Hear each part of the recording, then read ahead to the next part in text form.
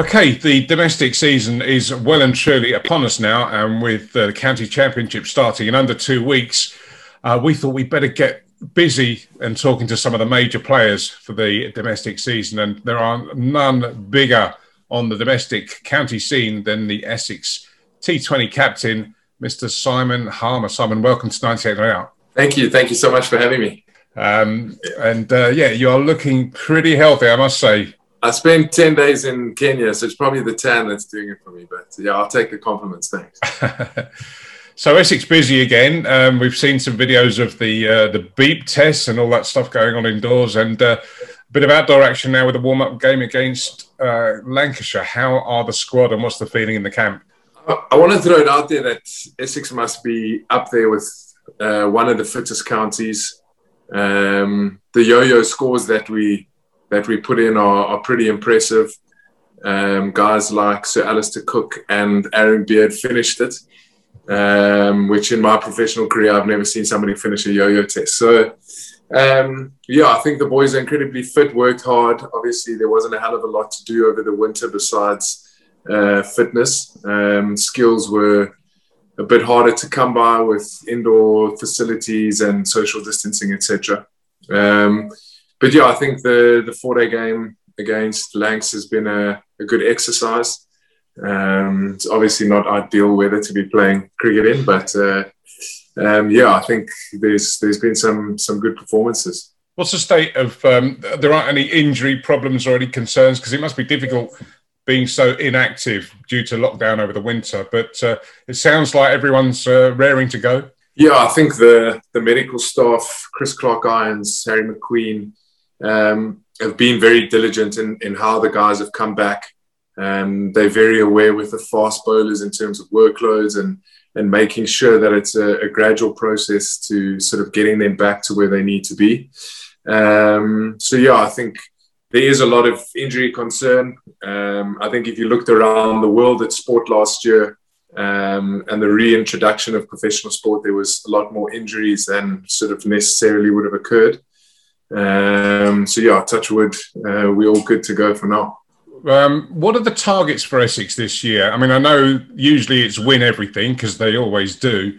But it's a more expanded season this year. It's longer. You've got more competitions to go for. Is there any sort of priority list for the guys? Not really. Our sort of mantra, if you want to call it that, is to try and win every game of cricket that we play in. I think it's going to be extremely tough playing 10 4-day games in a row. Especially, we just spoke about sort of the fitness and injury aspect. I think the ability to keep sort of the squad fresh and to make sure that we have the depth to be able to rotate players if they do need a break. We've done extremely well in 4-day cricket over the last 4 years. We showed glimpses of what we're sort of capable of in 2019 in white ball cricket. I'd love to win another 2 trophies this season. I definitely want to try and get the team to finals day. That's one of my goals. I think if we can sort of maintain the fitness of the squad, there's no reason why we can't be pushing to sort of win the county championship and the Bob Willis Trophy. And you mentioned about the depth of the squad and the Lancashire game at the moment. There's a lot of youngsters coming through, aren't there? I mean, some of those that Darren and I know very well from Billericay and Brentwood. So the future looks really bright. Yeah, I think with how well we've done over the last few years, opportunities have been few and far between for some of the younger players, which I think has been quite a challenge for the club. But I mean, if you look around at the structures involved at Essex and the amount of players that have come through the system, I think it's only myself and Tendo that sort of haven't come through from the youth structures sort of up. I think it's going to be tough for the youngsters to break in, but it's good to know that we've got a good stable of guys coming through. And obviously the biggest thing is for them to hit the ground running and not sort of need a season to sort of get used to the intensity of first team cricket. I think it is quite different to second team cricket. I think there's a lot of talented players in our squad.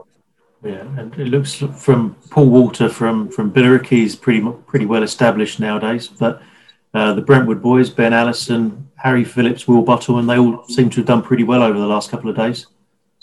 Yeah, all sort of really good individuals, good people as well. You know, Ben Allison has sort of been pushing hard. He's there and thereabout. He's got a lot of potential and a lot of skill. And, you know, guys like Will Battleman have, again, they've had sort of glimpses in at the first team. But I think Adam Wheat has got that spot tied down for now. So it sort of puts more emphasis on their batting. A guy like Michael Pepper as well. They're probably going to have to break into the team as batters. Over the next sort of 2 or 3 years, if you look at the makeup of our team and squad at the moment, there's probably going to be a few guys retiring and moving on. So there are going to be opportunities, and they need to make sure that they're ready. Will Busselman probably does a better dinosaur impression than the other keepers. He does. He's got a lot of hidden talents and a lot of party tricks. Yeah, he's a good singer as well, especially in his hot tub at about 2 o'clock in the morning. But yeah, no, he's a really good guy. We spent quite a bit of time there in the summer last year.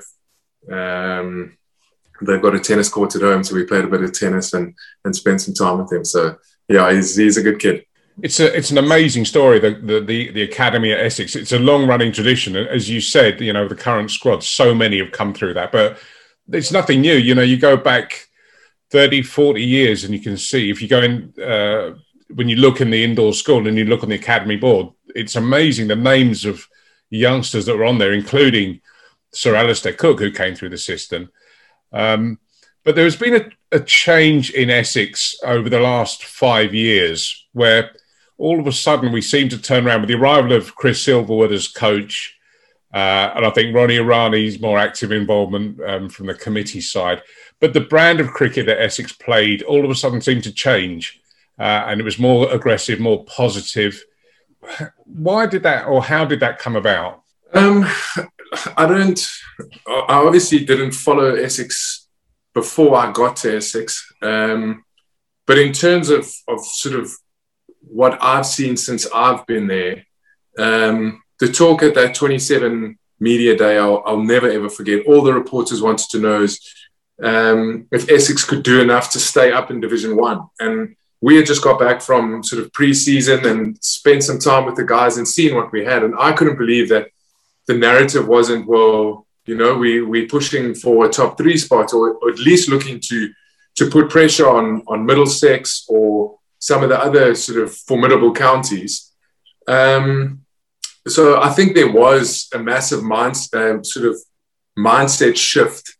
I think the addition of me coming into the squad, obviously they never foresaw that it was going to pay the dividends that it has. But I think the move from the club, from Ronnie Irani, from Chris Silverwood, to acknowledge that they needed an outright spinner, that it could help them in 4-day cricket, even if it was only from sort of the middle of the year onwards. I think that added a lot of sort of balance to the team. And yeah, like I said, I didn't even imagine that it would go as well as it had. But I think if you look at how well Jamie Ports has done, I mean, he's also been up there with leading wicket takers over the last 4 seasons. And everybody's chipped in when guys have come in. They've done well. Aaron Beard's come in and put in some big performances.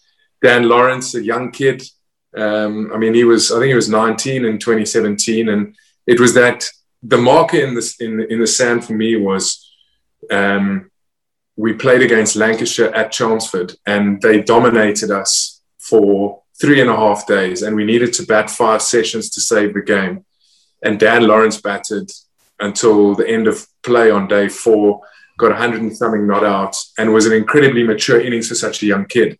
And I think that was when the belief started that, well, if we can draw games like that we normally lose against teams like Lancashire, then there's absolutely no reason why we can't go toe-to-toe. And then I think the big thing was us beating Middlesex at home in that day-night game. with them being the current champions, we all felt and knew that if we beat them, we'd have a serious chance.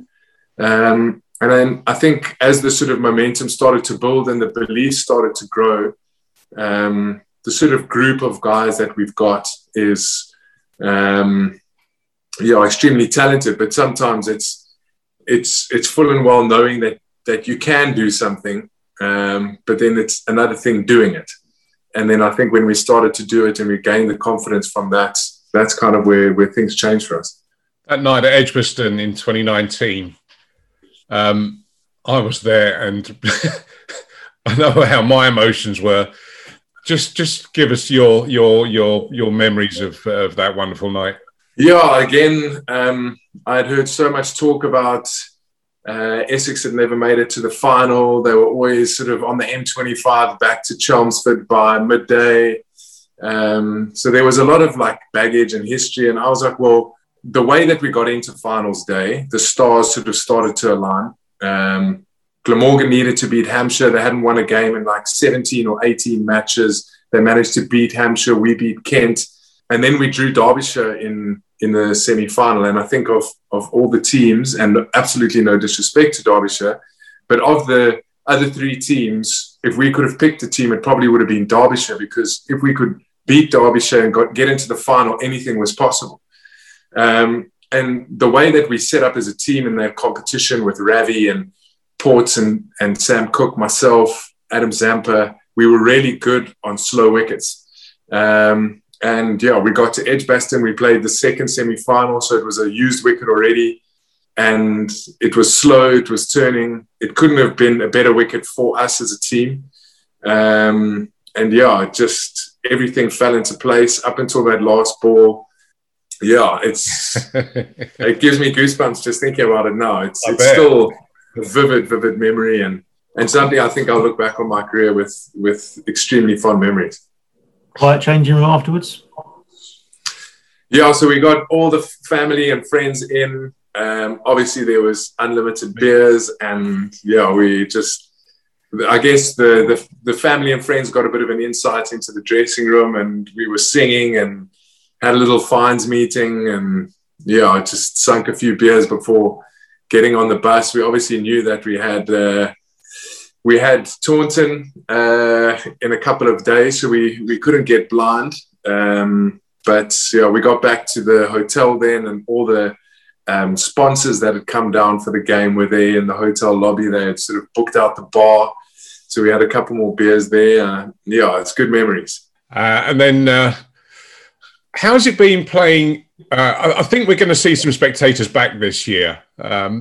I think that does make a difference, does it? Because it must be a bit weird playing in empty stadiums like you did last year. Yeah, I think it's like playing cricket in South Africa. The support isn't great there. So 4-day games, you play in empty stadiums. So it was a familiar feeling for me. But I think the biggest thing is on day 3, when you've been in the fields for a day and a half and you need a bit of extra energy, and the crowd's there and they're buzzing and there's eyes on you, it kind of gives you that adrenaline rush that you need, where you didn't really have that. And even watching cricket, watching the India-England series, the first 220s where they had crowds in, like the viewing experience is completely different to when they then went and played in empty stadiums. So I think both from that sort of perspective, a viewing perspective as well, I'm guessing that's why there's 10 4-day games in a row, so that when the T20s and 100 do roll around, that there is a possibility that there can be fans in the stadium. But yeah, it doesn't feel normal, and I think we're all looking forward to getting fans back.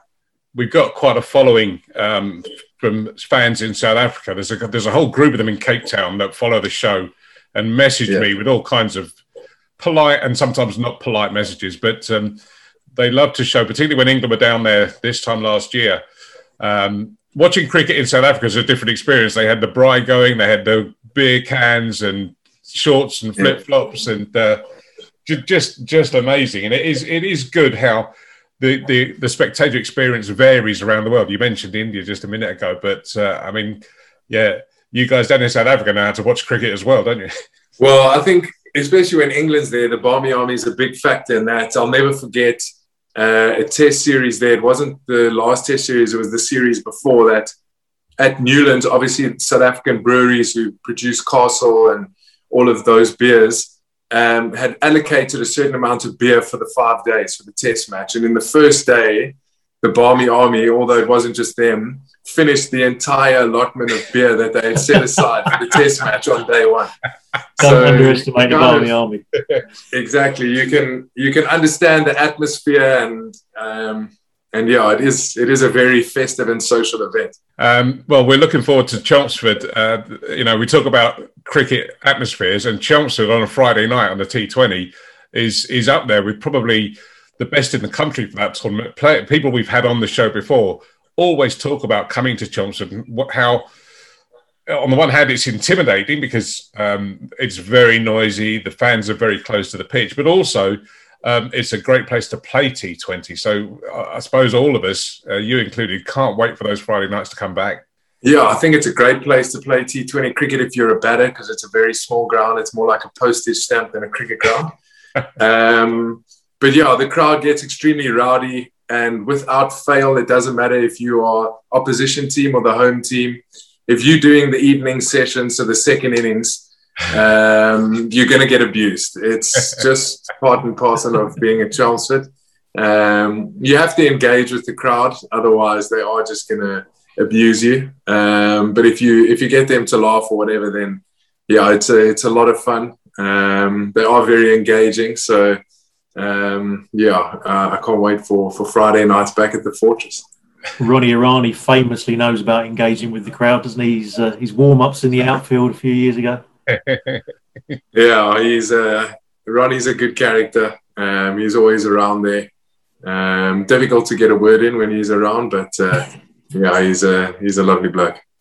Yeah, I mean, you're lucky that you're surrounded by legends. I mean, Ronnie, but then there's Graham Gooch, Keith Fletcher. There's a lot of real. I mean, both of those are England captains, let alone Essex captains. So the infrastructure and support network around, I guess even in the dressing room, like you say, there's yourself, there's Sir Alistair Cook, there's Tendo. There's real quality in the sort of the structure. Yeah, I think for guys like Graham Gooch and Keith Fletcher to sort of still be around, to still be having an influence on the club, it's their passion. It still is. Years and years after their playing careers finished. I don't think that anybody in England has watched more cricket than Keith Fletcher. He's always down at Twos games, club games, watching talent come through. So I think he's been an integral part of the sort of pipeline at Essex. And Gucci's done an incredible job with his trust, raising money for the club, allowing youngsters to sort of go and play in Australia or South Africa during the winters.